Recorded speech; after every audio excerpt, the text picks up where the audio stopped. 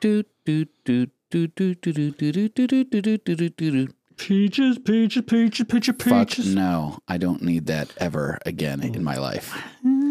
Ever. What?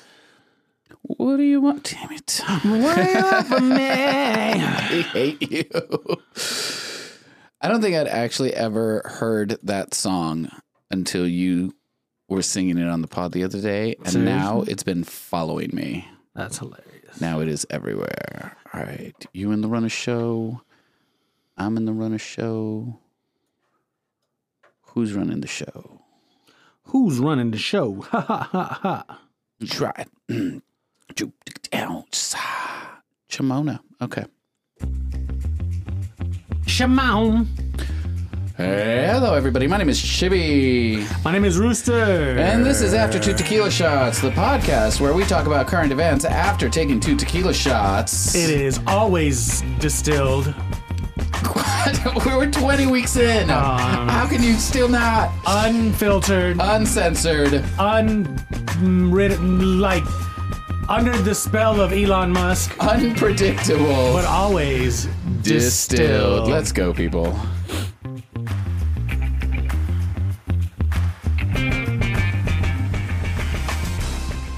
It's episode 20. Hey. 20. The double X. That's right. The double X. Not to be confused with triple X. We don't really have a goal for how many we're going for, but so we just, step into the milestones as they appear. Yeah, we don't have a plan. We don't have a goal. We don't have benchmarks, seasons, mile markers. No, a map. Nope. Even is just take it on a week by week basis and blast it off into the wild blue yonder. See how many of y'all are still fucking with us and for those who are fucking with us, we appreciate y'all greatly. Absolutely. Thank y'all so much for tuning in. Yes, thank you for being here. My name is Chibi. I am a poet, performer, publisher, producer, and community organizer, and I will never again be convinced to watch another Nicolas Cage movie. Ever. I mean, were you just really watching the movie knowing the whole time? Like, or were you doing other things? No, I was legitimately just watching the movie. See, if you catch our pod later, that was our number one recommendation. Go do other things. Was to have it on in the background sort of deal. I did. Okay, so for context, those of you who may or may not know, Rooster hosts another podcast called Underrated Favorites with his wife that I produce, where they take a look at movies you might have missed.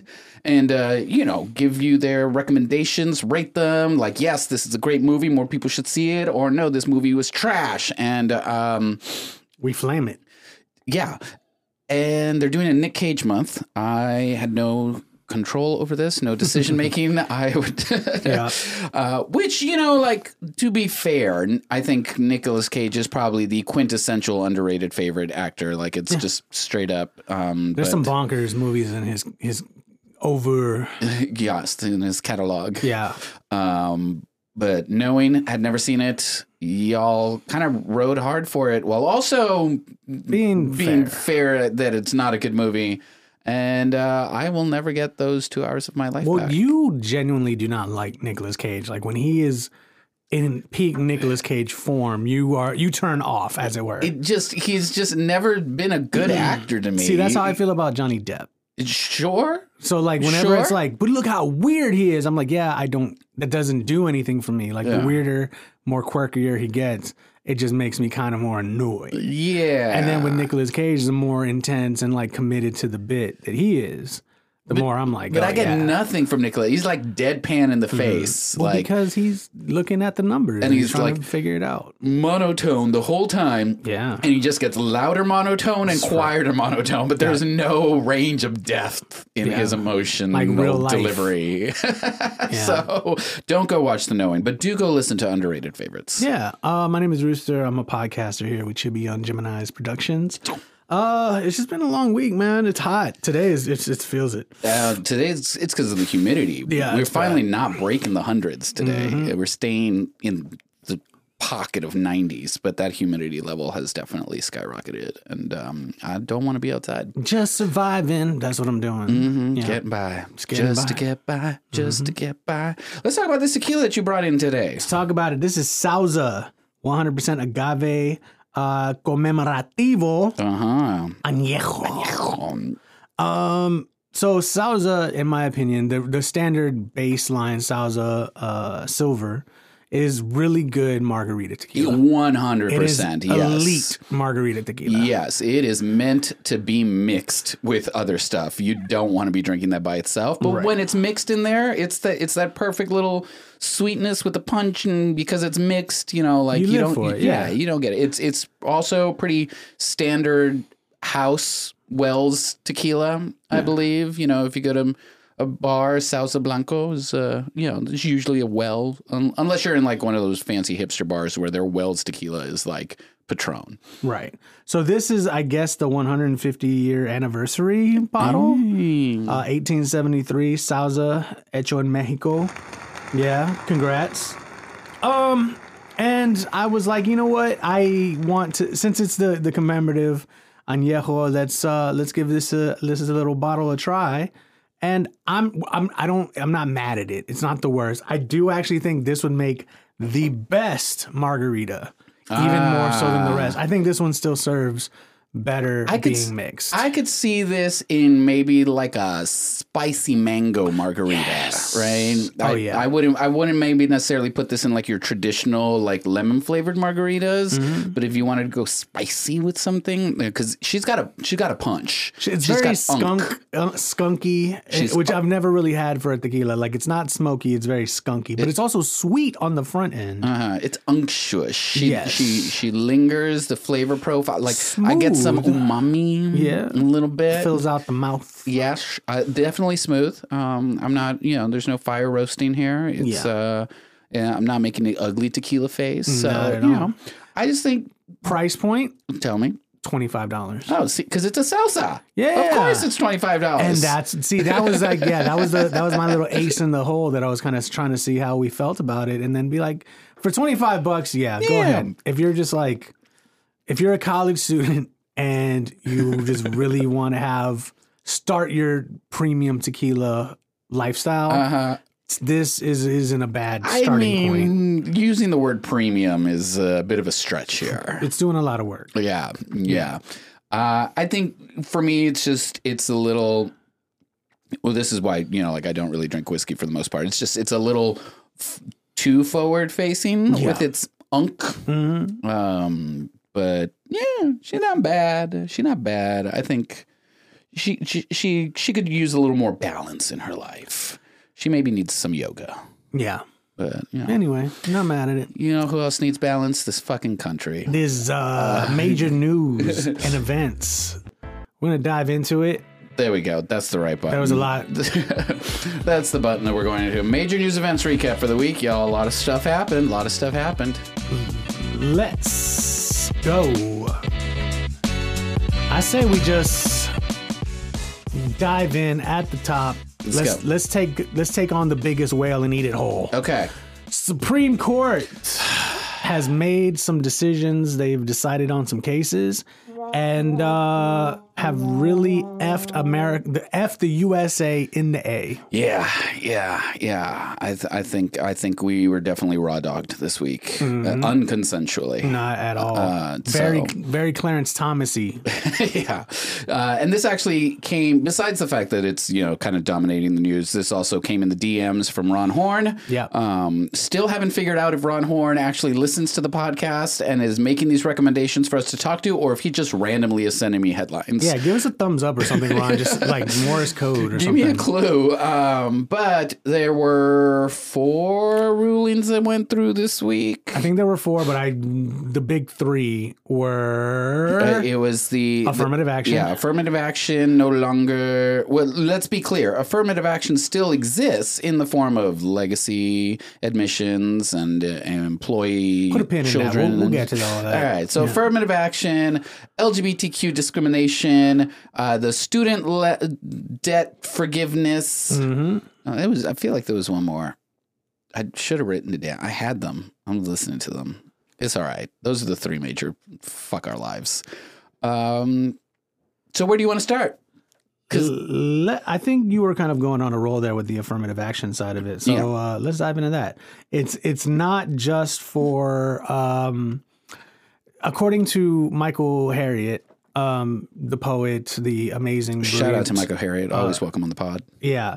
Apparently, legacy grantees who are allowed into colleges across the United States, and specifically in places like Harvard, during a recent study, they came to find out that 70% of legacy admittance in major universities are white admittance. I'm not surprised. And these are sports. These are legacy, meaning their parents went to the college and put in because their parents went. Now they get sort of fast tracked in. Yes. And then also donors. People who donated to the college, their kids get kind of let in. So the systems in power that favor white rich people continue to stay in power. And just to kind of put some context on it, because some people hear things like, sports scholarships and they think, oh, well, what about basketball players or football players or predominantly black sports? That is actually only, I think they said that was like 18 to 30% of actual sports scholarships. Okay. Because you have your tennis, you have your soccer, you have your baseball, you have badminton. Now they even do like esports. And so the majority of sports scholarships do go to, yes, field hockey. Yeah.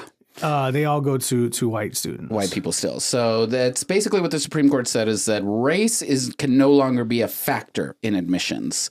But but all other factors that continue to benefit rich white people can be factors. Right. So, and I think I think one thing I want to make completely clear about this is because I do think this gets lost in the sauce, is there is this push, usually by the right, to really, I don't know how to say this, like dig their heels behind the concept of a meritocracy. Mm-hmm. And that meritocracy is what genuinely makes America a standout country among its peers. It's because here we're all on the same platform to begin with our lives. We're all born American, meaning the sky is the limit. And it's just how much you put your head down and how hard you work that'll take you as far as you can go. Uh-huh. One, that's bullshit, and that's not true because we all don't start on the same starting block. Exactly. But two, I especially when it comes to affirmative action, is there's this element of it where mostly white Americans hear affirmative action and they think, well, now you're just robbing white students, fresh out of high school, or, white opportunities, and you're taking it away from them. And that's really not the case. All it's saying is that, and that somehow black students of color, they're just getting in because of their race. Mm-hmm. And that's so far from the truth. What it is just that, like, at a university like Harvard or most universities, the top scoring students all get in, like they earn their place. It's just when you get down to those median average students, making sure that you're not just always accepting white students, because that's sort of where the problem in all this is. And I don't think white America even has fathomed yet how detrimental that is to just in general, but also how beneficial it is to them historically. So, like, if your C student gets into UT Austin over, let's say, a black student, a Mexican student, whomever, they're just by getting that brand of, they can still be a C student in college, they get their degree, but just by having UT on their degree, it says something, it opens doors. Yeah. And so this is why affirmative action, in order to rectify a lot of the historical injustices, is necessary. It is an affirmative step to sort of fix those things. Yeah. And to be clear, like this only affects a small portion of universities and colleges across the country. Most universities and colleges already don't, consider that because a lot of universities and colleges just admit, like, if you, apply, you get in, sort of deal. This disproportionately affects Ivy League colleges, those that, like you said, that, like, you have that name on your resume, like, that goes a long way to, like, push you and advance you in this world. And this really does feel like a moment of, like, white fragility where, white people feel like they're being attacked in some way, or like you said, being robbed of, their opportunities when there's just not the case for that. There's no evidence of that at all. Speaking of another ruling that had absolutely no evidence was the one where they ruled that businesses can discriminate against on the stance of religion. On the stance of religion, businesses can deny business to LGBTQ folks. So 2 things here. 1, I have now publicly said that I will no longer be taking on makeup clients for straight weddings, which, to be fair, I'm not taking on makeup clients, period. But I'm publicly stating that, and I'd be interested to see like how fast the wedding industry would tank if all queer professionals that provide services for wedding-based services just said, we're not doing straight weddings anymore. Yeah. On the basis of my own religion, right? But 2, going back to that idea of like this has no evidence, the plaintiff that was arguing, like that they were being asked to make a wedding website for a gay wedding, journalists went and did some investigating. That person that wanted a gay wedding doesn't exist. Yeah. This is a made up scenario. Mm-hmm. This is on the idea that I might maybe one day be asked to, and so I get, it points out the hypocrisy of this court because they literally just made a ruling, I think last week, against something on the grounds that it has no standing, right? The plaintiffs in this case, I think it was the state of Texas and some other state, have no grounds to say that they are being damaged in any which way, shape, or form. Right. And so they threw the case out. It was like, this case has no standing. Here, the plaintiff made up the scenario, but somehow still has standing, and this was allowed to go through, and it was voted in favor of the plaintiff, that plaintiff has the constitutional right to discriminate based off a constitutionally protected status. So the fuck is going on? Let's get on our aluminum foil hats for 2 seconds because it's going to get deep. So there's this documentary that I had put in the show notes like 2 weeks ago to talk about. And it was about do you know the Duggar family? No. So on TLC, they were really big. They were a Mormon family who had this show called 19 Kids and Counting. Okay. And they did have 19 kids. Anyway, to kind of get to my point, they were a part of this Christian fundamentalist group called the ISB something. And there was all these terrible cases of things from like child pedophilia to all types of things. But the most interesting part of it, and this is how it ties into the Supreme Court, is Republicans have been playing a long game since the 80s. Mm-hmm. And these Christian fundamentalist organizations that I was watching about, they have like their own projects. They have their own debates teams. They literally, on top of homeschooling being such a huge part of the Christian fundamentalist experience, where you destroy a child's ability to sort of think outside of the cult that they're in. Yeah. They also get taught to sort of combat liberal, quote unquote, liberal talking points. Mm. And so where we're at now is the long game is paying off, because whenever national polls come out for the majority of these issues, Republican issues never win. Yeah. On a national level, most people are fine with gay people having rights. Most people are okay with affirmative action. Most people are in favor of abortion access. And in most popular elections, Republican presidents don't win. So, actually haven't for more than 20 years now. More than 20 years. Right. So it's this thing of, and the reason why I say all that is because the Supreme Court has been packed with these conservative, right-wing, fringe judges who do not represent the majority of the country. They really represent agendas. Yeah. And then you have the Clarence Thomas of it all. You have a guy whose wife was literally brought in and questioned by the FBI, who was found to have ties with January 6th, who in revealing court documents about actual like fundraisers and money that he's been given, that he was keeping secret from like very elite donors, trips, all types of things. You know, he has yet to sort of be kicked off.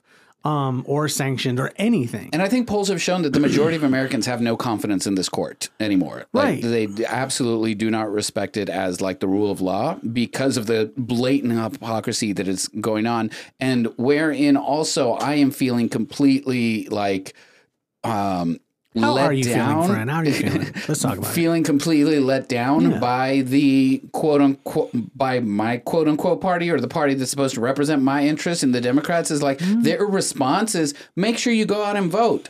You don't vote for fucking Supreme Court justices, right. you know? And even when we did vote for people that we, you know, thought had our best interest at heart, they were still blocked from doing the right thing, you know, like the Merrick Garland of it all, the fast tracking of all these other ones during Donald Trump's presidency. It's like the system is fucking broken. And it's because Democrats still play by the rules. And this is where we get complicated because fascism can go both ways, you know what I mean? And there is something to be said about playing by the rules and voting. And I know there's a lot of shout out to my communist, anarchist, you know, abolishment ass friends out there. But we're in this game and we can't disassemble the airplane while it's in mid-flight. Sure, but the issue that I'm having is that they're saying you're dissatisfied with what the Supreme Court is doing right now. You need to go vote. They're putting the onus back on us when really it's like, no, you in Congress need to make some changes. You in the Senate need to make some changes. You in the Oval Office need to make some changes. No, I hard disagree. The onus is on us. But the problem is we have to define what the onus is because the majority of people who may potentially listen to this podcast don't even know what onus is. And that's what I mean is it's like we live in a very undereducated country, a country where people have to work most times 2 jobs or 1 job in gig economy to even get by. They don't have time to really expand. They can't afford housing. There's crisis after crisis. You have climate change. You have a number of healthcare scares. A number of things to keep us distracted so that the status quo remains the status quo. And sadly, like to really make change, going back to the onus of it, like people in mostly liberal urban centers, we got to move. We got to go out into these little rural ass areas and we got to take over because they do that for us or they gerrymander and they do every single thing they can to skew the rules so that they can win because they can't win based on. That was the other thing that I wanted to bring up as you were talking about like the long game that Republicans have been playing in terms of just kind of like infiltrate the system. The other part that they're doing is on the subject of elections, right? Being like, well, you know, if we can't win elections, let's just put people on these election boards to overturn them. And that's what they've done is they are systematically trying to infiltrate the system so that when it doesn't go in their way, they can just change it to go in their way. They did that in Harris County in Texas, where if they don't like the results of this predominantly black area in Texas, they can just say, okay, we're going to just throw them out. Like, what the hell do you mean you're just going to throw it out? Yeah. And I think that's why I say the onus is on us in this weird way. We have to put our energy into a long game. We have to craft a long game and we have to play a long game. Because right now, this is my one silver lining about it. I think the Republican long game is coming to an end. They've got Roe v. Wade out. They've got affirmative action gone. They're now saying businesses can discriminate openly. And they're not going to do anything about the student debt crisis. I think we've gotten to this place where now they're going to have to sit, brainstorm, have think tanks and determine what their next sort of big grab is. And so we need to start ours. And it has to be taking back the shit that they took, but then also taking some of their shit because this is bullshit. We can't have literally in the Constitution separation of church and state. And then have church influence the state. All of this. All the time. And I think this kind of goes to the AOC of it all, you know, where it was, you know, AOC is a perfect example of somebody that was just a person living their everyday life until they got pissed off enough to be like, well, I guess I'm running for office because y'all aren't doing it. Yeah. So I need to go in there and make some change. Yeah. Right. And so maybe we see Rooster on the ballot for city council next year. You know, district. I don't know what district you're in. I'm District 5. District 5. Well, I have a dope ass congresswoman or district woman in my district, and then district. I think it's 1. They just got their new one, Dr. Sue, where we have our poetry shows on Wednesday. Their district member, again, this goes back to the complicated nature of things where you have this cultural area in San Antonio where businesses are thriving. This is where locals come. They drink, they party, they listen to music, they dance. They're going to puke everywhere. They're going to bang in dark alleyways. They're going to do cocaine off the hood of your car.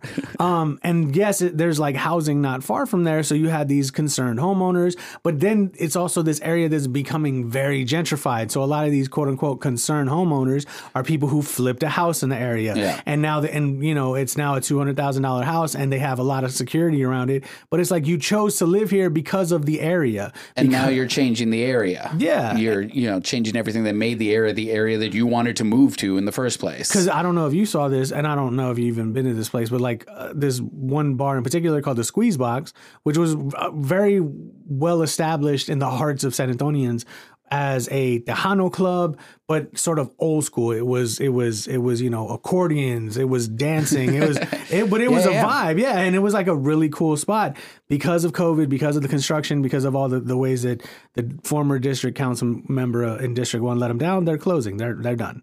And I think that is a perfect synopsis and metaphor for what we're talking about here. They can just make a quick decision, snatch away freedoms, and then close the book. Mm-hmm. And then we're sort of stuck here. Like, so do we march again? Like, what do we do? Yeah. Again, it is the people that are currently in power being like, but it's up to y'all now. And it's like, is it?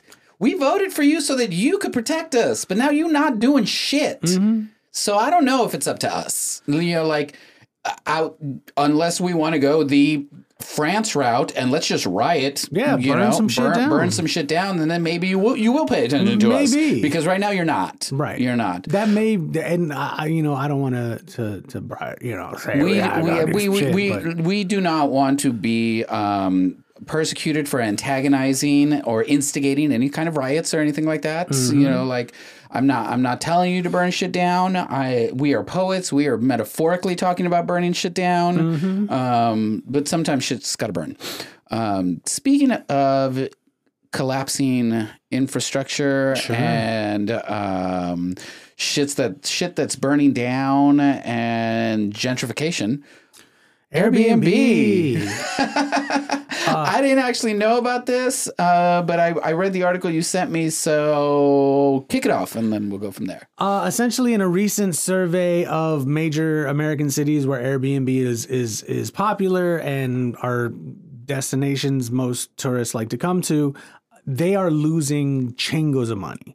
They are, in some major cities, upwards of 50% of profit loss, from Phoenix to San Antonio to a lot of other cities.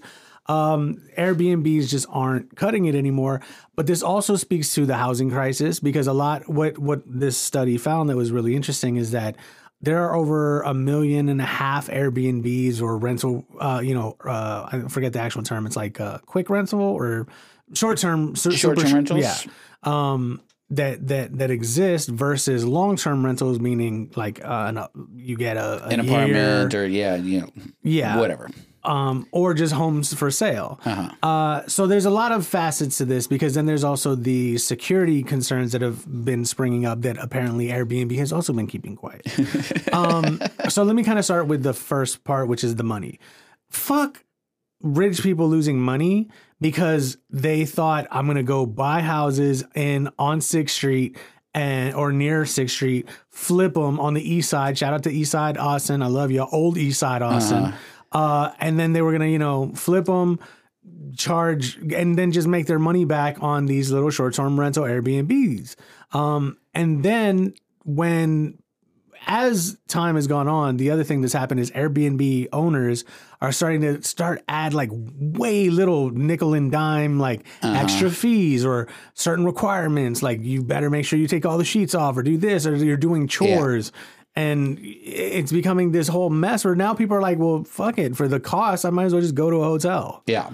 So a couple of things on that. One, this notion that Airbnb is collapsing is based off of one person's tweet. One person's tweet and one person's data analysis that basically just compares what did Airbnb do in May of 2022 and what did they do in May of 2023, right? And the numbers are vastly different. I don't think that this necessarily means that Airbnb is collapsing. Right. This just went viral and took off. Yep. But two, I think this is the result of late stage capitalism, wherein very much so, I think when Airbnb started, we were all really excited for it. Yeah. You know, it was a disruption to the hotel industry, which forever had been price gouging us left and right, you know, for like, so I want to stay one night and you're charging me like $180 for like this shitty mattress and a, you know, air conditioning system that's going to keep me up all night. And also you didn't tell me that this hotel is located next to a train station. Oh yeah. Sort of deals. Right. And so I think we were very much on board with Airbnb and what they were doing. I remember, especially because, like, you know, we go to national and regional poetry slam things. We're usually touring, in the past, whenever you send a team, you either all 5 to 8 of you pile into one hotel room for a week, or you have to, you know, buy 2 or 3, 4 hotel rooms to accommodate the multiple people that are traveling.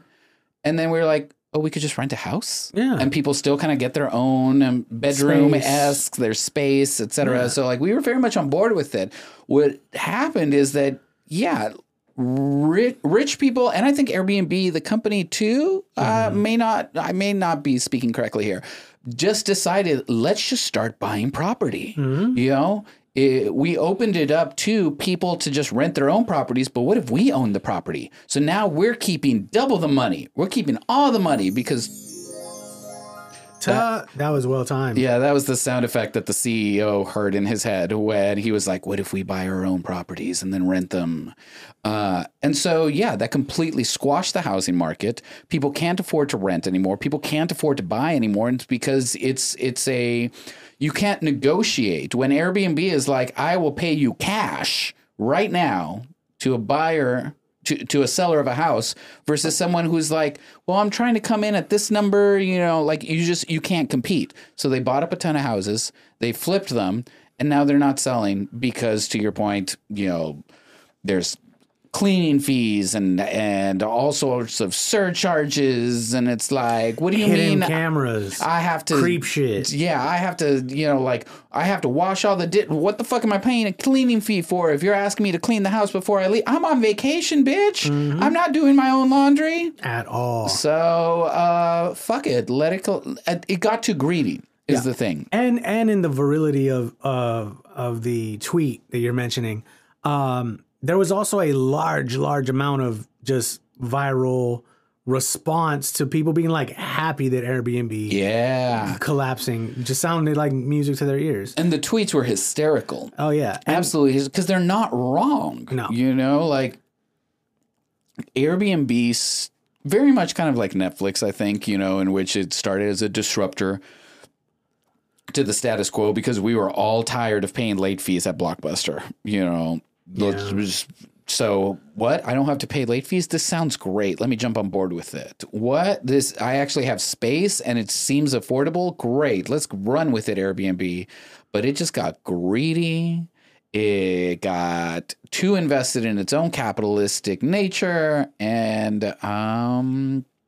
it needs to be checked. You know, this is a perfect example of check yourself before you wreck yourself, because you are on the verge of being wrecked. Yeah. So check yourself, scale it back a little bit, and you know, maybe. And speaking of checking yourself before you wreck yourself, because your shit may get fucked up. Asshole, I don't even know what to call him. Elon Musk. Elon Musk is confused executive in charge. Like, we live in this weird mediated world where we're media technically through this podcast, but technically, but Elon Musk is one of these guys in the media who I've really spent some time looking at. learning about, trying to figure out what it is he does, and trying to understand the cult of Elon Musk. And we've talked about the cult of Elon Musk on this podcast. And every single time, it's just so fucking depressing. It's just never anything all that impressive, no matter how you slice it. So going to submarines that rich people buy and die in, Elon spent $44 billion to be the owner of Twitter. He fired a whole bunch of programmers and people who worked at Twitter. Yep. He swore that it doesn't need all that much help, swore that he was going to make Twitter... make Twitter great again? Yeah, make Twitter great again, and make it profitable, because Twitter is one of the few. I know you don't fuck with Twitter as heavy as I do, but unlike say a Facebook or an Instagram or even a TikTok, Twitter was one of those very honest platforms that once you kind of understood how to navigate, it was just it was yours to enjoy, and it was free, and they lost a lot of money because. Even as they started putting in ads, just people one of my favorite things to do was to block like Nestle Crunch or whoever, so that I don't have to see their ads anymore. Audi, I don't need to see your ads. So I just blocked the company and I never saw their ads. So Elon decided first that he was going to create this new blue check mark system. So first the blue check marks were for legacy people of note.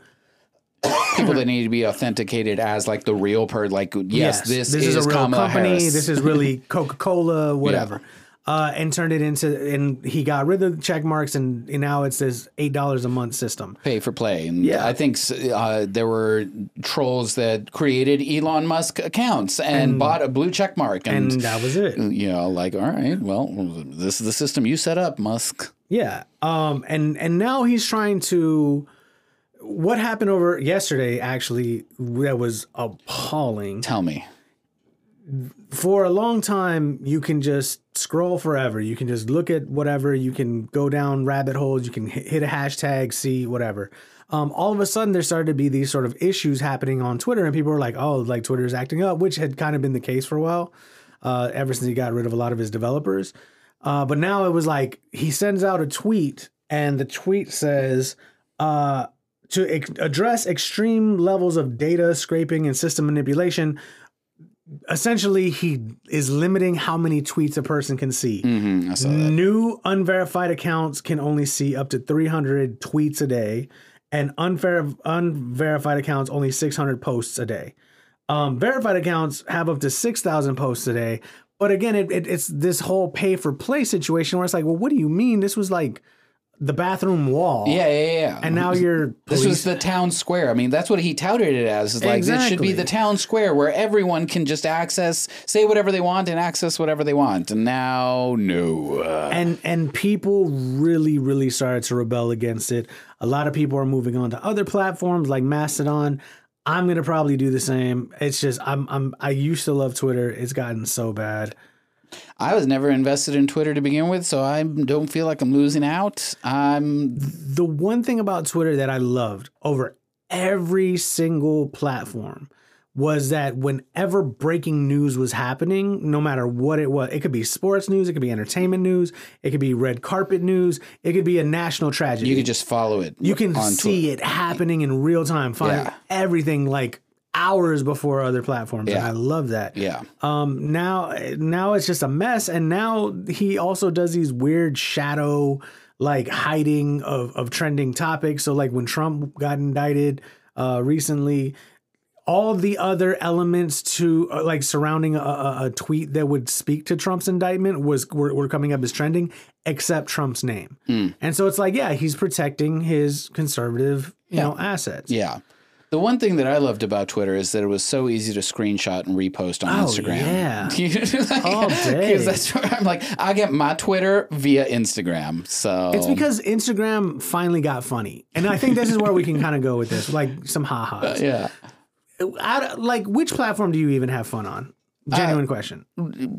Define fun. I mean, that's a good point. Like, do you have fun on any of them? No, I don't think so. We were kind of talking about this earlier this week. Like, I don't actually put myself out on social media too much. Most of what I get on social media in terms of the content that I'm putting out is more about like my artwork and also promotion for said artwork. I don't really do much outside of that. I will say that the one that I get the most joy from would probably be Instagram, just because, you know, like I follow fun accounts that most of them just kind of repost screenshots of tweets, you know, but it makes it easy for me to find them. I can't find shit on Twitter. There's just so much shit. Yeah, you got to learn how to drive on Twitter. Yeah. Similarly with TikTok, I'm like, okay, I like this, but... You have a TikTok? I have a TikTok. I don't post on it very often. Excuse me, that's the tequila talking. Yeah. It's mostly me watching chefs do chef things on TikTok. I really like food TikTok. Food TikTok, you know, is sexy. I do that on Instagram. Food Instagram? Yeah. But like Instagram got funny. I think that was the thing for the longest time. Instagram was, and I kind of miss this about Instagram. Instagram used to be genuine. Yeah. And in the sense that it was like, I did want to see your day. I did want to see what food you were posting. I did want to see who you were hanging out with. I did want to see what bar you were at. I did want to, it was like life in snapshot. Yeah. And then you had versus people, Facebook, there was life in dissertation. Yes. And then, and Twitter was actually so fun. Like Twitter was hilarious. And then if you knew how to navigate it, it was informative. It was all these things. But it wasn't genuine, I think, for the most part. But Instagram was genuine, but now Instagram's funny. You have people shooting little videos that are hilarious. I'm sending a bajillion Insta reels to friends all day. Yeah. Sorry, homie Chris and others. I have a coworker that like that is the nature of mine in his relationship is he sends me reels. Yeah. And it's usually gay country folk. Somebody on a farm being like, why these hands? There's so many hands. Get back in your cage, Rupert. Rupert, the fuck you doing? I ain't paid enough for this shit, y'all. Somebody come save me. So I'm here for the reels, which I think, you know, like I think Instagram did a good job of kind of like riding the TikTok wave and like really putting emphasis on these reels. I'm not here to create them. Sure. No, I'm the same. Like that's why I don't want to have a TikTok when people tell me to, is because I can type out what's on my mind. I can snap a quick photo. I'm not trying to produce a video. It's anything. It's a lot of effort, and it's like I see it. I'm constantly being told, you know, like TikTok is the next platform for poets, you know, and I get it. You know, it's video. It's, you know, like, you know, hearing, seeing, you read your work, do your work, whatever, and then I get the algorithms do whatever it is that the algorithms do, but like. Well, but as ain't nobody got time for that. And as artists ourselves, I think we have a conundrum. And any artist listening, hopefully this can even something you may consider if you haven't already. But there used to be organic growth on like a Facebook, on Twitter, on Instagram, and on TikTok. But because you have all these new platforms and because viewership has shot up tremendously, it's gotten to this point now where viewership doesn't necessarily equal like money. Yeah. Or it doesn't equal much. So like I know a lot of people who have thousands and thousands and thousands of followers on a particular platform, but it does like no one still knows who the fuck they are. So it's like we've really washed out what fame is. Let's talk about this organic growth for a moment, because I'm going to go on a soapbox and vent for a second. Do that shit. Because I was talking to my husband about this earlier this week. Is like, fuck these algorithms. Fuck these algorithms in the ass. So just to personally talk about my experience, right? I got into Lambda Literary this summer. Yeah. Super exciting. Fucking air horn that shit. Okay, all right. I'll layer. Shout out to Lambda Literary. For those who don't know, explain. What is Lambda? Lambda Literary is a nonprofit that promotes the LGBTQ community within the literary world. Every year, every summer, they have a retreat wherein you have to apply. You send some of your work, and then if you get selected, you're a group of a small elite few in your genre that gets to go workshop your shit with other people there, and you have like an instructor that. Is awesome. That guides it. This summer, the instructor that's doing the poetry cohort is Philip E. Williams. So, like, super excited. I got to see him read with Natalie Diaz last summer at the San Antonio book fair. Yeah, I remember. Yeah. Fucking phenomenal. His book had sold out by the time that I got to see him, so I didn't get it. I now have it. So excited to be, like, in conversation with him. Similarly, I got into a retreat at the Sundress Academy of Fine Arts. They have a farm, and so I get to spend a week on a farm. Farmer Chibi. Just working on my shit, which has been, like, legitimately, I have not gotten a chance to work on my shit because I'm working on so much other shit, so I'm really to just, like, tune everything else out and fucking finish this manuscript. Algorithms. I need assistance to get there because there's tuition, there's food, there's flight, there's all sorts of things, right? And so putting out a campaign to be like, hey, if you'd like to help me get there, please. Algorithms not picking it up. Swallowed it. Nothing that I am posting in terms of me trying to, like, be like, hey, y'all, here's this great opportunity for me. If you'd like to help me, please do. It gets like 2 or 3 likes. And I want to think that it's not because people don't like me. It's not. It's literally because no one has seen it. Why? Because anything that is promoting something gets squashed so that you are then forced to buy ads so that people can see it. And it's like has completely squandered that idea of, like, organic growth. And I'm just not, I'm so, like, wanting to throw shit at walls because it's like, I don't post enough funny memes. Yeah. Is that it? I need to post more funny memes in order for people to see my, like, actual cry for, like, hey, if you want to support me, that would be great, and if anyone wants to support me, you can just go to chibi.me/donate, chibbi.me/donate. Okay. Putting that out there. So fuck algorithms. Yeah, no. And fuck Facebook. Trash. That was my soapbox. I'm stepping back off of it. No, it was good. It was good. And then last top news event, SAG to join the WGA on strike, question mark? I don't know how much time we need to spend on this. We support the writers and we support the actors and we support y'all doing it. This kind of also ties into the fuck the algorithm of it. Is we're in this space now, and you and I have had lengthy conversations about this off air about, like, is what we're doing wrong now, where it used to be being on the internet, being on a podcast, being on Instagram and creating flyers and all this shit used to be a good thing. Like, do we have to go back to just more grassroots, fucking print out some shit, slap it in the bar at a Starbucks and, get more eyes that way? QR codes, I don't know, because of the streamers, because of viewership not equating into actual dollar signs, artists are just getting fucked left and right. And what was the most interesting thing? So for anyone that isn't following this, Writers Guild of America is on strike right now because they feel like they're being treated unfairly by studios and channels, production companies, etc. Rightfully so. Go on strike, get your coin. You deserve to be paid for what you deserve to be paid for. And the Screen Actors Guild, along with BAFTA. Oh, there's a lot of AFTAs. There's a lot of letters that create acronyms. But essentially, the guilds, the unions that represent actors in movie and television shows, is currently renegotiating its contract. They have extended the current contract as these negotiations continue. Right. There is talk that if a negotiation can't be met, they may also join the writers and go on strike. Yeah. To completely stop production. Exactly. And the interesting thing to me here is that the last time that actors and writers were both on strike together at the same time was in the 60s when they were trying to renegotiate their contracts because they were like, we need residuals if our shit is going to play on television, which was a brand new medium at the time. And now it's the exact same thing. We need residuals if our shit's going to be on streaming. Not just that too, but there's also... I watched the fuck out of Seinfeld on Netflix. There's also actors that are putting the other thing that they're fighting to go on the technology of it all is the AI of it all.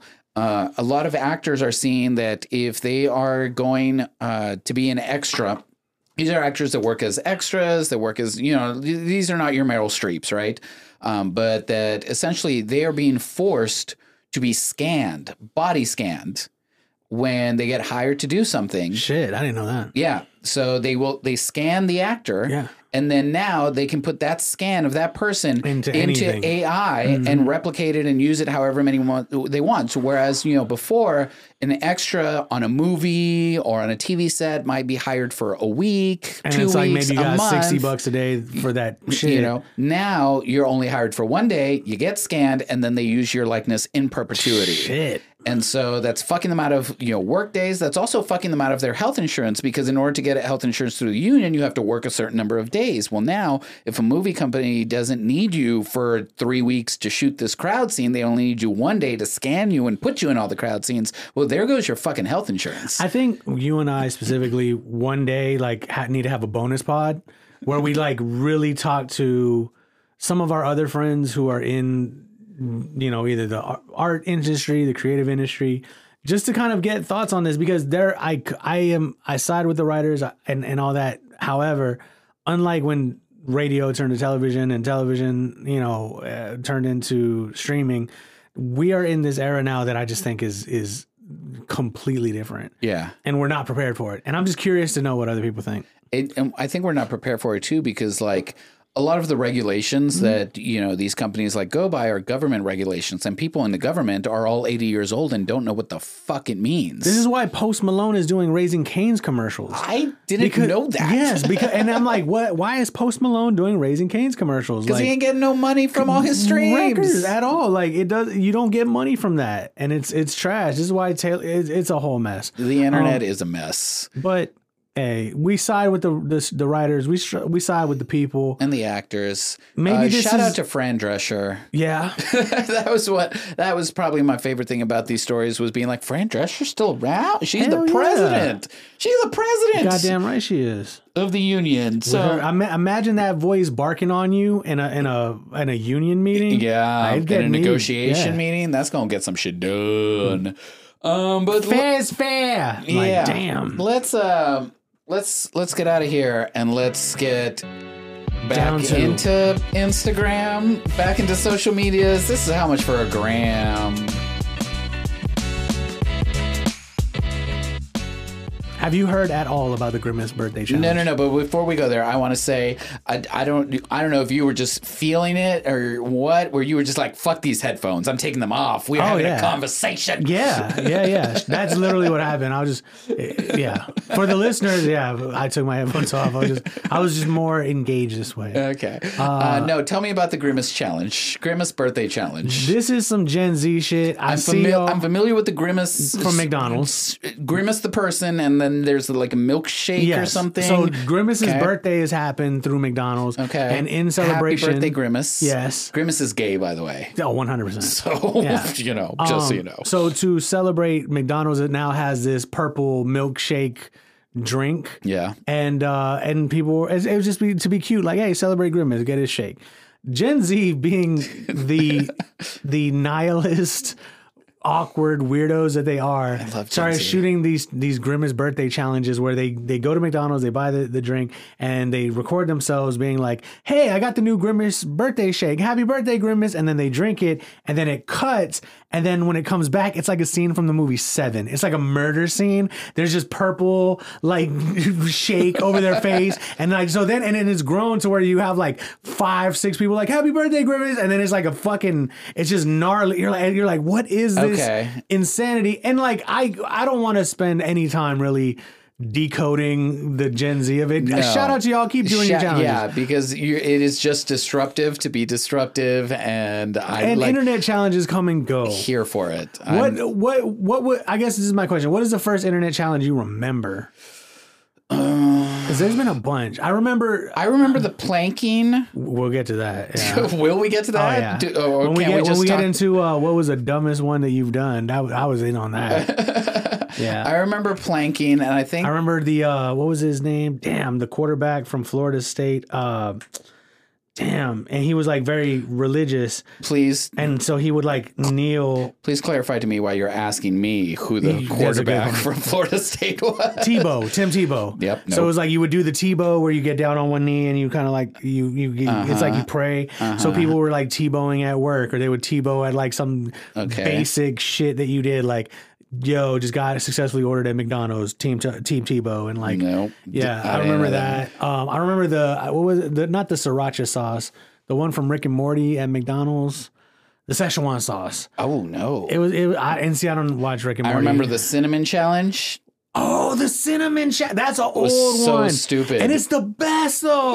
No, because it is so stupid. It was the epitome of stupid. I think the social media allowed everyone to have their own episode of Jackass on a regular basis. And that's where challenges, I think, grew from. And for anyone that apparently is, like younger than elder millennial status, Spice Girl millennial status, to clarify, Jackass was a show where all of these... It was like ridiculousness. All of these people, these jackasses, would just do what are now like social media challenges, and they would film themselves. And it was usually one of those things where like, I'm gonna roller skate as hard as I can into a brick wall. Yeah. And people found it funny for some reason. Yeah. Not me. But the cinnamon challenge was great. The ice bucket challenge. The ice bucket challenge was for causes, good causes. Yeah. There was a lot of challenges. Did you do any of them? I did the ice bucket challenge. I did the ice bucket challenge too. Actually, we did it at Blah. We had like a whole group of people. Yeah. Okay.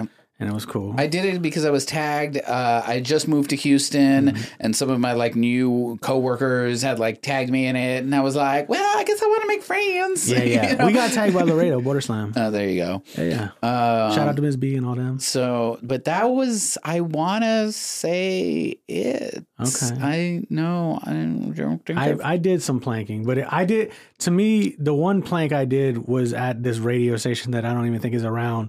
Where DJ T-Rock, shout out to T-Rock, was mixing, and he just brought me and some other poets up to hang, and in between like commercials we would do a poem, and then he'd go back to playing like TLC records, and like just because we were there, it was like playing challenge, so I just like laid across the boards, and my homie Wasabi took a photo.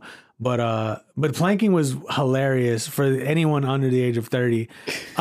You laid out flat like a plank, and the goal was who could plank in the gnarliest, like most, maybe even death-defying ways. Maybe because I saw Cirque one du person Soleil style plank on like a McDonald's arches, like real high in the sky. Okay, there was some serious planking going. There's also some very, very to the planking across the McDonald's arches. Questionable.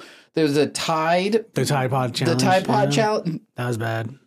That's a bad look for America. Yeah, people died. But these are the Tide. This is the Tide Pod generation now evolving into the Grimace Challenge. Okay, and this is art. Oh, the one that was art that I was like also here for was was it the mannequin challenge? Is that what it was called? The mannequin challenge was deep. The mannequin challenge was amazing, and I did 2 of those. Okay, so one was at work. Yeah, I didn't have enough friends to do the mannequin challenge. I didn't.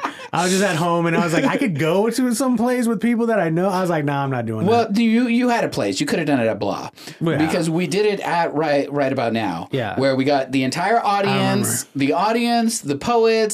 I was hosting, and so it was like, they came through avant-garde. Yes, and everybody was just fucking frozen. And then I remember we did it at work, which was kind of cool. It was just to like in the middle. When I say work, I worked at the Mac store at Memorial City Mall. So like, think about it. You're in a mall, okay? And there are just random people in the store, and we literally were like, "Hey, everybody." Freeze. We're going to do a mannequin challenge right now. Okay, so if you're in the store, we're going to do a mannequin challenge. If you don't want to come out in it, then maybe, leave the store. But just give us, give us 45 seconds of just being frozen. And, like our Gen Z, employee went through with the phone. with the phone. And I thought, that was fun. That was cool. I think it's there's some that are interesting, but then there's also like, why the fuck are you going to eat a spoonful of cinnamon?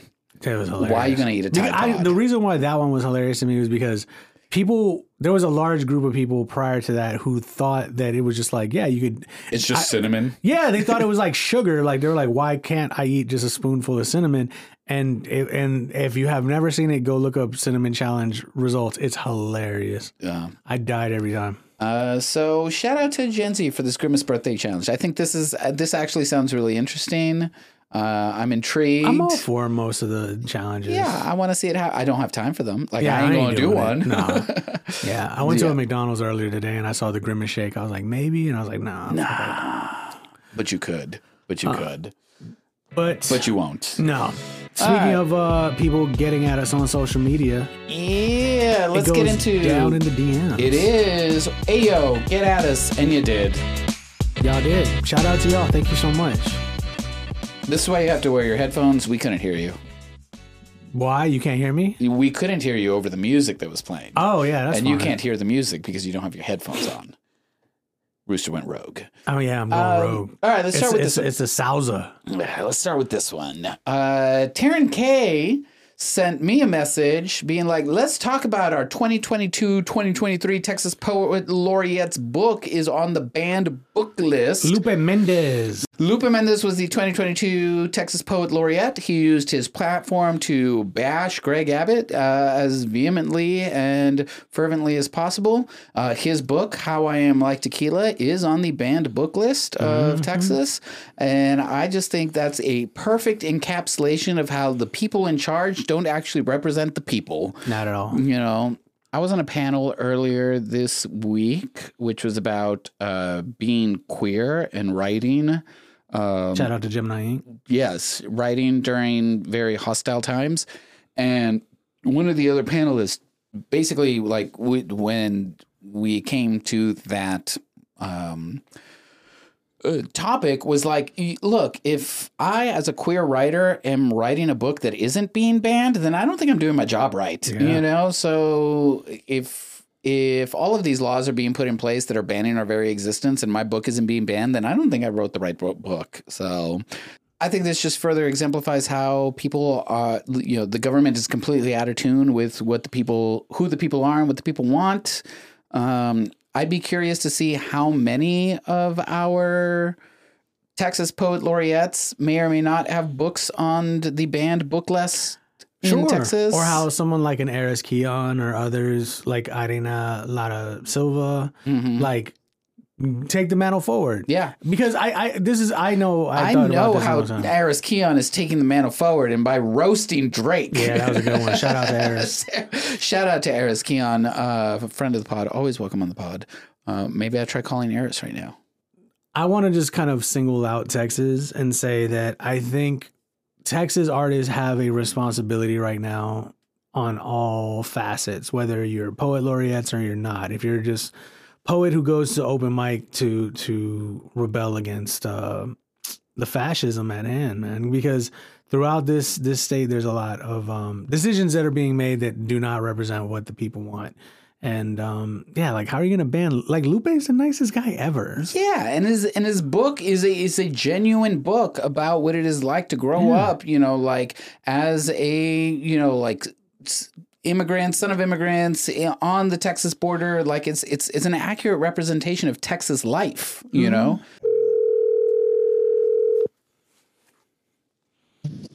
Hello. Eris Keon Brown. Hi, Jay. How are you? Good. How are you? Where are you at? I'm good. I'm in my home. I'm just like preparing to go block walking eventually. Block walking? What does that mean? Yeah, there's like this campaign going around to get signatures so like Harris County can have more representation in some body of government. So I'm gonna like go help knock on doors to get some signatures. I'm so here for that. Shout out to you. We were talking about, so somebody came through in our DMs being like, can we talk about how our 2022 Texas Poet Laureate's book is banned in Texas? And we were like, let's get the perspective of a other poet laureate, Eris Keon Brown. Your thoughts on the subject of the state of Texas banning the books of its own poet laureates? Whew. I have a literal ton of thoughts. Like I have an obnoxious amount of thoughts, but I think one, it just shows so much about where we are at in this state. There's this constant back and forth between making a tremendous amount of progress and then this massive, largely organized movement against progress, where you can have someone elect a really amazing, progressive, strong candidate for Poet Laureate Lupe Mendez, and then have the very person who elect him put in the same rules and regulations that would allow his book to be banned and censored. So like that back and forth relationship is just so, it's like really, really like prevalent right now, especially in Texas. I think it's crazy. I think it's wild, but it really does just showcase how politics in the state of Texas is looking right now. Mm-hmm. It feels, we were talking about it earlier, it feels like so disconnected and disjointed of like, people don't actually know what the people want. And by people, I mean like those elected are so disconnected from the populace that they serve. I have a question, Eris. So, because to me, it seems like this attack on art, but more specifically the literary arts. And like, I don't see any of this sort of banning or sort of vehement reactions coming towards like art mural installations and all this other stuff. Why? Like, it's always the literary arts that they come for. Yeah. And especially with someone like Lupe and then someone such as yourself, who's now Houston Poet Laureate, shout out to you. Like, honestly, like, do you feel like any sort of pressure because of the powers that be now potentially like looking at someone such as yourself in all this? And then why do you think they come for us? What the fuck? I mean, there's something really special and powerful about the written word. You know what I mean? Where so much of visual or musical arts don't have to make a statement. They don't have to actually say anything. They can be an experience of an emotion. They can be like an articulation of a feeling. But when you're writing something down and you're really putting your words on the page, you have to say something. And that is terrifying whenever you're saying things that attack people in power, or when you're saying things that liberate the everyday person, that would remove power from those who've always had power. So when I see like the attack on the literary arts, it feels intentional because they know the power of the written word. And when I think about my own pressure, I don't know if I feel pressure necessarily from like those powers, those people in power. I do feel a responsibility to the people that I am in community with to make sure that like we are all taking seriously like the stories we're telling about the community and the stories that we're telling about the work we do. I feel like if I start getting banned or censored or something like that, then I'm doing something right. And that's scary and terrifying. And, you know, it can cause a lot of issues and harm, but that won't stop me. I've done this work for as long as I can. So, it's a scary concept, but I know the power, and I know y'all know the power of the written word and the spoken word. And this is exactly why Eris Keon Brown is your new Houston Poet Laureate, the youngest Houston Poet Laureate. I think we're just going to cut everything else out of this episode and just air that one clip, and like that's the whole episode. Because they're so brilliant. No, you're it was amazing, and 100% on brand. Yeah, shout out to you. Thank you for taking this time. Also, thank you for taking the time to roast Drake's book. Dude, ooh, that was great. Listen, I am a big fan of people picking up the pen and writing poems, but like, I think that we are all, as we enter the field of poetry, we are all open to critique of the people around us. I don't think it is unique to be like, hey, are we feeling that? This ain't it. You know, it's just a part of the work. It's a part of the work. Well, listen, while we have you here, just for a couple more minutes, because I know you got to go do your blocking. So Rooster and I were talking about it earlier this week, and the point that I was making was that the problem with poetry is that it doesn't have subgenres, right? You don't judge all fiction the same, right? You're not going to judge YA fiction the same. You're going to judge horror thrillers fiction the same. You're going to judge, like whatever other subgenre of fiction there are, because there's hundreds of them. But poetry just has poetry, and we're all supposed to accept it all as poetry or say none of this is poetry except for this. And it's like, how do you put Allen Ginsberg, Eduardo Corral, Eris Keon Brown, and Drake in the same category? Yeah, that's so real. And I feel like there's like a lot of conversations about like craft and like what is good and what's not. And it's like so much of these different types of genres are serving different purposes. And so I'm like, if we talk about purpose and what the work is supposed to be doing, that's so much more of an interesting conversation than whether or not this is good or this is bad. But if we're just talking about straight up whether or not I'm feeling it or not, I'm gonna be honest. That's just what it is. It was like 4 words on a page, like not even using the whole page. Drake, what were you doing? And I'm like, listen, some people love that. And so I'm like, if you enjoy it, you enjoy it. But like, I really am a fan of poems that like legit speak to the human spirit. And like, if it's not doing that, I'm gonna be like, hey, that's not what it's doing. Like, I just want to, like, we don't have to say bad or good, but we can really be like, this isn't touching what I would like for it to touch, or this is for me, not giving me it's not moving me in the way I'd like to be moved from poetry. Some people might just want to read a couple Instagram captions and call it a day. But I do think you're right in that the genre of this particular work should be distinguished. 100%. Well, thank you, Eris Keon Brown, for enjoy your Sunday, for picking up the phone. New Houston Poet Laureate. If anybody wants to follow you that isn't already, where can they find you? They can follow me at ARISKIAN at Eris Keon on Instagram, as well as HOU Poet Laureate on Instagram. And then, of course, on Twitter, Rosewater Frames. Hey, Eris, last quick question. Are you going to stay on Twitter now that it's melting down? Because you're heavy on Twitter. I am heavy on Twitter. I'm gonna write it till the wheels fall off. Okay, cool. And then once it's gone, I'm free. You know what I mean? I'm riding with Harrison. Yeah, because I've been debating. I'm like, there we go. That's real. Just see it to the end. All right. Well, thank you for taking the time to talk to us today, and thank you for your amazing words and your amazing work and everything that you do. We appreciate it. Of course, y'all be well. You too. Of course. Bye. Bye. That was a nice little tangent that we took. Excited to have that. Let's keep on the poetry conversation real quick as we're talking about poetry and spoken word. In the spoken word world and in the poetry slam world, there is this thing known as Exit 36. Shout out to Eccentric.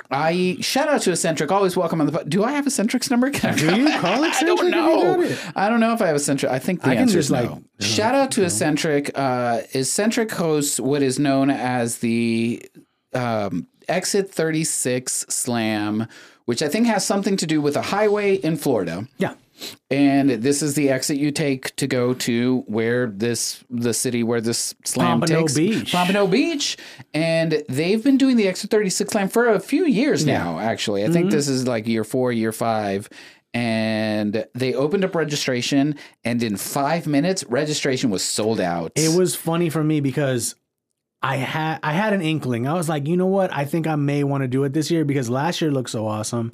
And I was like, registration opened up at midnight, July 1st. And I was like, you know what? Maybe I'll come back, check it, to Wednesday. Yeah. And then later on, I went and I checked it. It was like sold out. I was like, how? And then I started seeing Facebook. That was my entire Facebook feed, was just everyone talking about how fast this sold out. And it's because shout out to Eccentric, who puts on a damn good, knows how to organize. Yes. Right? Knows how to show run, knows how to make sure that like I's are dotted, T's are crossed, like puts on a prestigious event. And how many poets? That I don't know. I don't know either. I assume maybe 36. I think it's about 36, or it's somewhere in that ballpark. So super excited for that. Also, Eccentric is your tournament director for Southern Fried 2024. Southern Fried 2024, which we will be at. Yeah, we're going. I don't give a shit. Yeah, whether I'm on a team or not, like I'm going to Pompano Beach, summer 2024.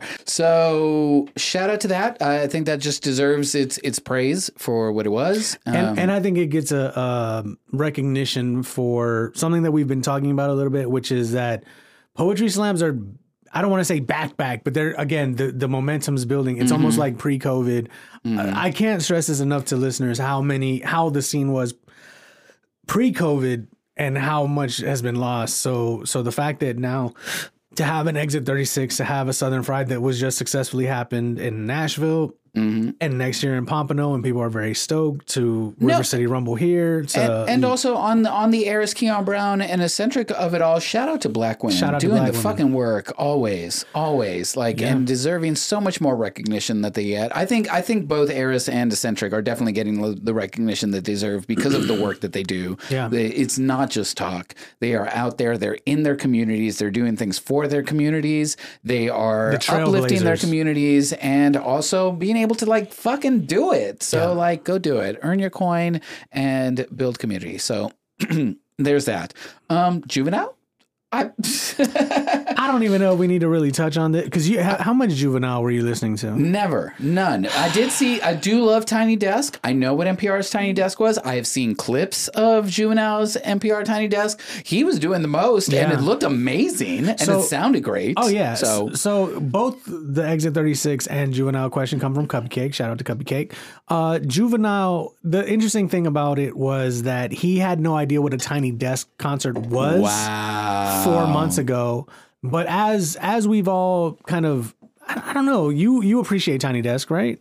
I love Tiny Desk. What is it about the Tiny Desk that we love? So one, it is the next big thing kind of moment. People that are having a Tiny Desk concert are people that should be on your radar. Right. Which I appreciate. I love finding new voices, new musicians and things like that. Tank and the Bangas was on Tiny Desk and that. Gina Chavez was on Tiny Desk. And similarly like that was a Propulsion. But then it's also artists like Juvenile. T-Pain's was great. T-Pain's and Lizzo. That even though I think Lizzo's Tiny Desk was probably before Lizzo was like Lizzo, the way Lizzo is now. But it also forces artists to strip back all the bells and whistles and let's just see the music. Yeah. Let's just see your performance. It reminds me of MTV Unplugged. You remember those? A little bit, It's kind of MTV Unplugged 2.0. Yeah, exactly. Yeah. But it's being put on by NPR. And having it at a desk. Desk. In their actual workstation. It kind of also speaks to the way Unplugged was. I think it's that stripped down kind of just keep it. Nirvana Unplugged, Shakira Unplugged, Alice in Chains, Florence and the Machine Unplugged, so many. Mana Unplugged is a classic. Yes, so many great moments because it forced you to strip everything down and just present yourself in a very raw and real way. And then the fact that it's at a desk at NPR, it kind of makes it think I don't know, it connects with listeners and audiences in a very real way where it's most of us, we just bang this music in our cubicles as we're doing our work, and shout out to that. And but Juvenile, I mean, who is not a juvenile, who is no longer a juvenile, he is very much an older man. I mean, what made it so great?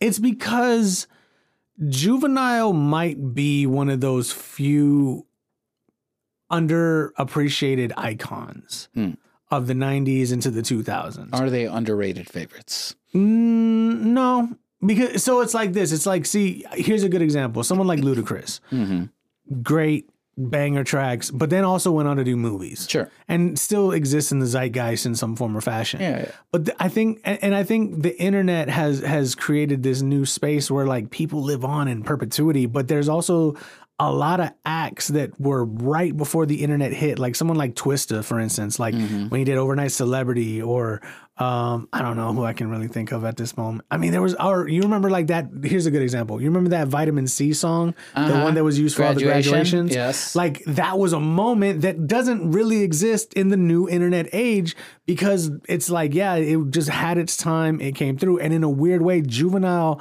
was one of the biggest selling acts ever. but never really tapped into like, let me be on podcast, let me be internet me now, the way like a T.I. did, or even to a certain extent a DMX. DMX was mostly because he was in the news for bad things. Sure. Rest in peace, DMX. But so to see Juvenile kind of come out of the past, that's what it kind of feels like. It's like it's kind of like if Metallica. Here's a great example. It's like when Metallica showed up with their song on Stranger Things, and then it just connected Master of Puppets to a whole new generation, where it's like, oh my God, like, I mean, that's the running up that Kate hill Bush of it all. Yes, yes. And I think that's what it where. Sometimes we appreciate, I mean, like Cyndi Lauper is a great example. Like Cyndi Lauper is amazing. She was a proto-feminist. She's a proto-hipster, a proto-everything. That quirky chick that lives and breathes and exists and drinks iced coffees and has anxiety today was Cyndi Lauper in the 90s or 80s. And there's a whole generation. I mean, Debbie Harry with Blondie. Mm-hmm. There's a lot pre-internet that I think got lost to the annals of time. The annals of time, and how it only happens if you share it, right? Because like, you know, like I'm aware of Cyndi Lauper because Cyndi Lauper is very queer culture, right? Exactly. You know, and it's one of those things that like got passed down through people. I don't remember who I recently saw that was like, I don't know who Cher is, and I was like, ah! Oh yeah, that's the easiest way to feel old. What? So I was aware of the word of the artist known as Juvenile. You knew Back That Ass Up. Yes. Yeah. That was Juvenile? Yeah. Okay, so now I know that. Yeah. Back That Ass Up comes on. That's it. It's and like Back That Ass Up might be, and I'm not being hyperbolic when I say this, up there with songs like Earth, Wind & Fire, September, Michael Jackson's Billie Jean, where it's like it's on and all of a sudden you're transported. You have to stop what you're doing. To the window, to the wall. To the window, to the wall. Achy, breaky heart. Maybe not that far, but close. Yeah. Boot Scoot Boogie. Everybody knows it. Neon Moon is a better. I don't know that. Oh my God. How are you a Texan and not know Neon Moon? When the sun goes down on my side of town, nothing. And the neon moon. Yeah, I'll be all right. Okay. I know it. That doesn't mean I subscribe to it. Brooks and Dunn, man.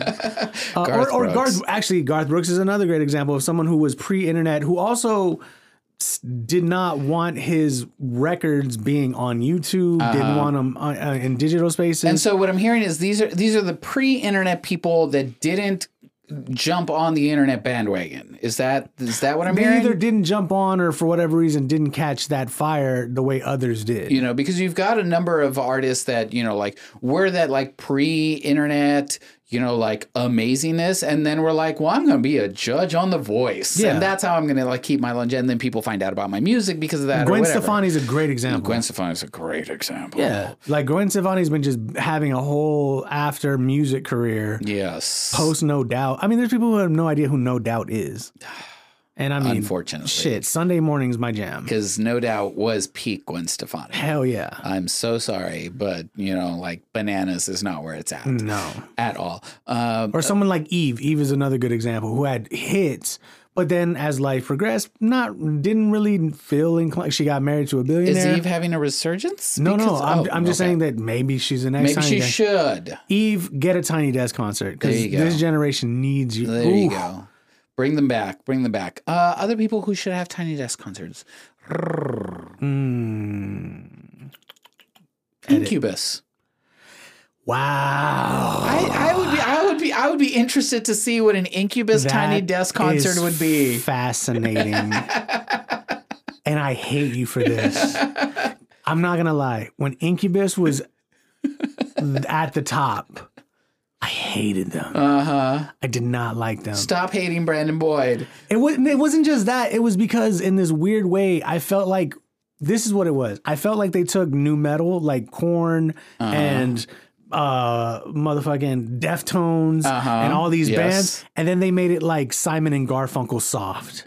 That's what they did. They were like, no, we're not going to go that hard. We're gonna make it soft to the touch. But they weren't making new metal. They were making mushroom metal. No, it's mushroom metal. It's never. No, Yes. I push against that at Full stop. That is not new metal. Just because you did mushrooms while listening to Incubus. Actually, and Korn are not the same thing. No, they are. Incubus and Linkin Park are not the same thing. They are acoustic Linkin Park. They have a DJ. They have a DJ. Yeah, like it's new metal, but like what they did, like Animali, Megalomaniac, those are new metal songs. Brandon Boyd just was like, I'm gonna sing more, rap less, and we'll see what happens. See, whereas like you see them taking what Korn and Deftones were doing and taking it and making it commercial, I see it as taking what Red Hot Chili Peppers was doing. Well, no, there's that too. They completely ripped off Red Hot Chili Peppers. And but no, you know what I think it was? I look at Incubus. And since I've kind of reassessed Incubus, there's a lot of Incubus songs that I really that are great, deep cuts, and there's a lot that are not. Yes. Incubus is Elevated 311. Yeah, because poor 311. Poor 311, because I love 311. 311 is on par with Not About You. Oh, fucking Gin Blossoms. Yes, Gin Blossoms. You're saying 311 is not the Gin Blossoms. No, Gin Blossoms is the precursor to Kings of Leon. I can see that. Yeah. I can see that. And maybe even Incubus. But I think that 311 was like that weird skate ska. Like it was like Offspring type shit. But even then it was like soft Offspring. It was a little softer. It was Offspring meets The Cure. Like yeah. All right, I rock with 311. We've taken enough trips down memory lane from this one. Wait, nope. One more. Tiny Desk concert that needs to happen. Yeah, Tiny Desk concert that needs to happen because apparently you shut down my Incubus idea. No, I think you're brilliant on that. I think Incubus is one of the answers. I'm gonna say Janet Jackson. Oh, because remember 90s, 2000s. Janet. But can Janet still? Because I don't know. I don't know. I'm gonna get a lot of haters for this. I'm gonna get a lot of haters for this. I don't know if Janet Jackson can Janet Jackson without the like song and 30 dancers behind her and the lights and the thing that like the whole Janet Jackson. Which Janet Jackson are you talking about? Because I'm talking about Escapade, and she can do that dolo. But I'm talking about Janet Jackson today. Like, can she do Janet Jackson? Yeah. Because there's a whole generation. Because you could put Erykah Badu in front of a microphone with like a fucking ukulele in the background. You can put her in a Starbucks, with a fucking iPod, and she'll be fine. Yeah. So everyone's jamming. No, I don't know if Janet can Janet without Janet Teen. What about Muse? Tiny Desk. Yeah. See, I think Muse is another one. They lived through the internet age through Twilight, but not through like how great they really were. I think Muse is an underrated favorite. I 100% agree. Is this a spinoff, underrated favorite music edition? Which I don't know if they're necessarily underrated because they have a huge following and they sell out like stadium tours all the time, right? But I think they should be more popular. They should. I think people shit on them. They should be as popular as Red Hot Chili Peppers. And I remember I went to a concert in Dallas that was kind of like an Ozfest or a Warped Tour of sorts, where it was just like it's taking place here at this big thing, and there's multiple stages and a ton of artists, right? And Muse was one of those artists, and that was one of the reasons that I went. And I remember I went with a friend, and then the friend was like, I don't think I understood Muse until I saw Muse live. Like now I get why it's so grand and epic and like the sound that it is, because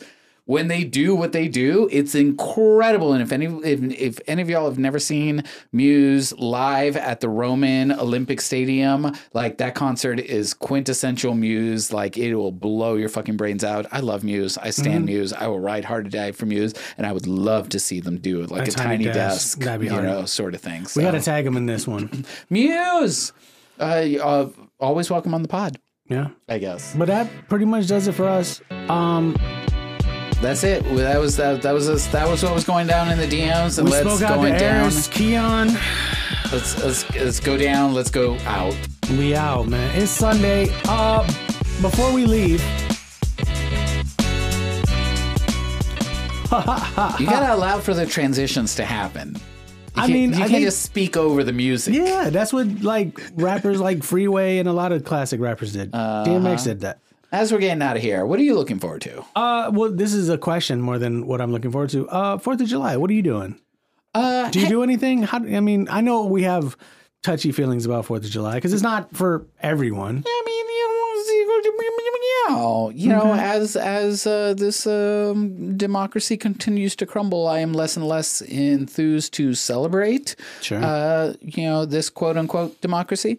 But I'm going to spend some time with my family. I mentioned it last week on the pod where I might go down. And so like that's been solidified. I'm going to pick up my grandma from the airport tomorrow. And then we're going to go down to Laredo. And oh, no, okay, go ahead. She's got some doctor's appointments the following week, but this week is just going to be us hanging out. And so, like, I'm working on this cookbook that is all based off of family recipes. My grandma's recipes. She had I think that's a very Mexican thing to do because my mom is doing the same thing. Yeah. She's like got my grandmother, like my dad's mom and her mom's recipes and then her recipes. And then she's asking me like, well, what do you come up with? And I'm like, I make ghetto ass poor meals from college. Like, so my grandma had a box full of index cards with all of her recipes from when she used to cook. Same. And she's like the mother of 9 children, right? Mm-hmm. So like all of these recipes are fucking epic. And they're also written the way that like Mexican moms write recipes where it was like stick in oven and cook. Yeah. And it's like, Grandma! For how long?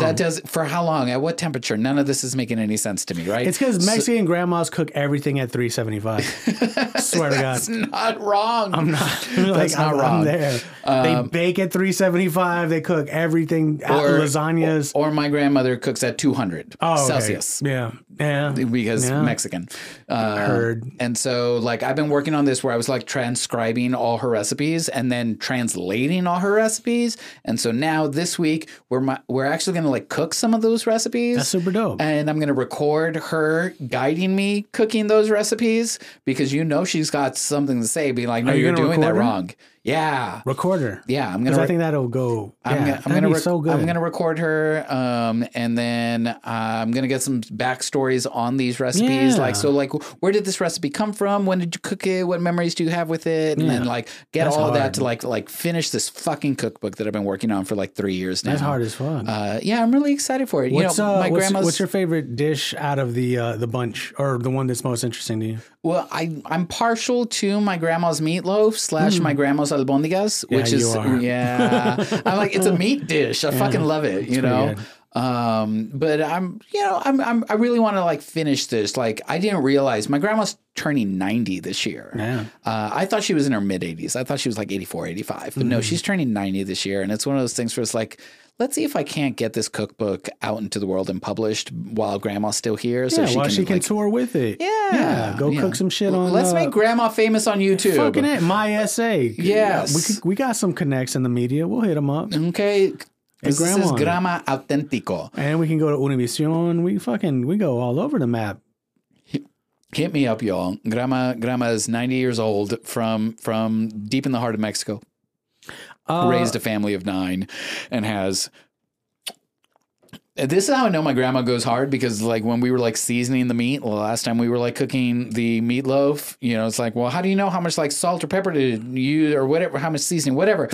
She was like, eat it. And she just picked up a chunk of raw meat and just ate it and was like, needs more garlic. I was like, Grandma, you can't be eating raw meat. They didn't give a shit about E. coli back then. No, still doesn't give a shit at 90 years old. Man, we're going deep right now. And I know we're supposed to be ending right now. No, that's fine. Here's my question. Do you wash your meat? Do I wash my meat? Oh my God, this is deep. We may need to save this for the next pod. If you wash your meat, let us know in our DMs. I don't wash my meat. So this is the thing, because like, for instance, Dominique and the homie Raquel, and a number of other people who I know, they do this thing where they get meat from HEB or wherever. And then the first thing they do before cooking it is they wash it. This is news to me. Really? Okay. I've never heard of this. See, I didn't grow up in a wash meat family. No, you just cook it. Right. But see, then in talking... You might pat it dry. Yeah. But like, no, like what a lot of them do is they run it through water. Sometimes they clean it with like lime, like a limon. Yeah. Or if that's what you got. And then you start seasoning it and everything else before throwing it in.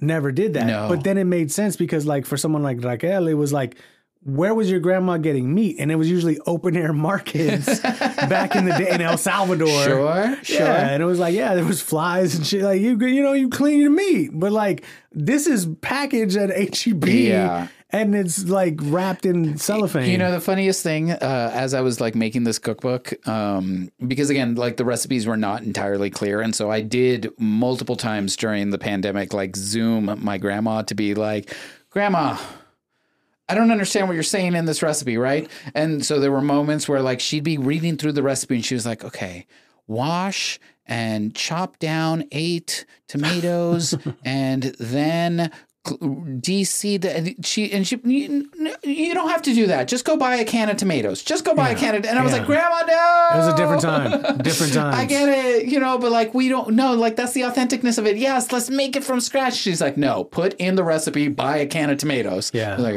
all right, Grandma. And so, like, I didn't change the recipe, but I did make, like, a footnote being like, Grandma says it's okay to buy a can of tomatoes. Yeah. You don't have to dekernel your own corn. Buy a can of corn. It's fine. Grandma said. Well, that sounds awesome. What are you looking forward to? 4th of July. Do you 4th of July? I know there's my neighborhood fireworks. Does. My There's neighborhood 4th of July. I I don't buy any, but my neighborhood 4th of July, it'll be cool. I may just drink a beer. I don't really celebrate it that much. I don't get down. It's nice. I'm off anyway, so. No. But one thing I am looking forward to, and we'll probably still have another pod between then and now, is that you're going to do the live recording at Blah. That will be the 12th. No. Yeah, that's after. Yeah. We'll have another. So we'll have another pod. But yeah. I'm going to create a flyer for that. Okay.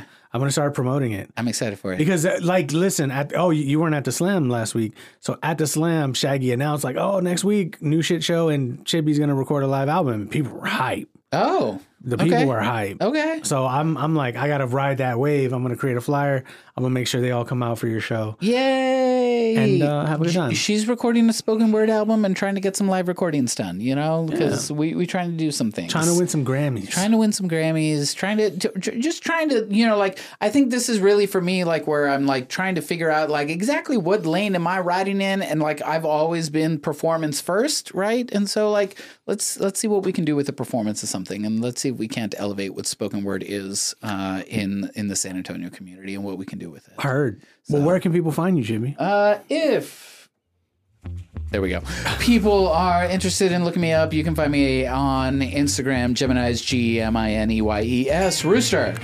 You can find me on Instagram or Twitter, RoostMTZ, ROOSTMTZ, until the wheels fall off and me and Eris Keon get kicked off that motherfucker. That's right. I'll be on Twitter. I don't know how much twitting I'll be twittering, but it's there. Until then, thank you to the listeners who've stuck around. Episode 20. We're 20 episodes in. Almost a full 6 months of recording. Y'all are still here. I hope you're enjoying. If you got anything to say to us, you can always hit us up in the DMs, or you can send us an email after 2tequilashots@gmail.com. That's after the number 2tequilashots@gmail.com. I also really appreciate y'all criticizing shit we talk about, so thank you. Yeah. Let us know where we suck. Yeah, no, it's great. Until next time, y'all. Have a good one. Bye.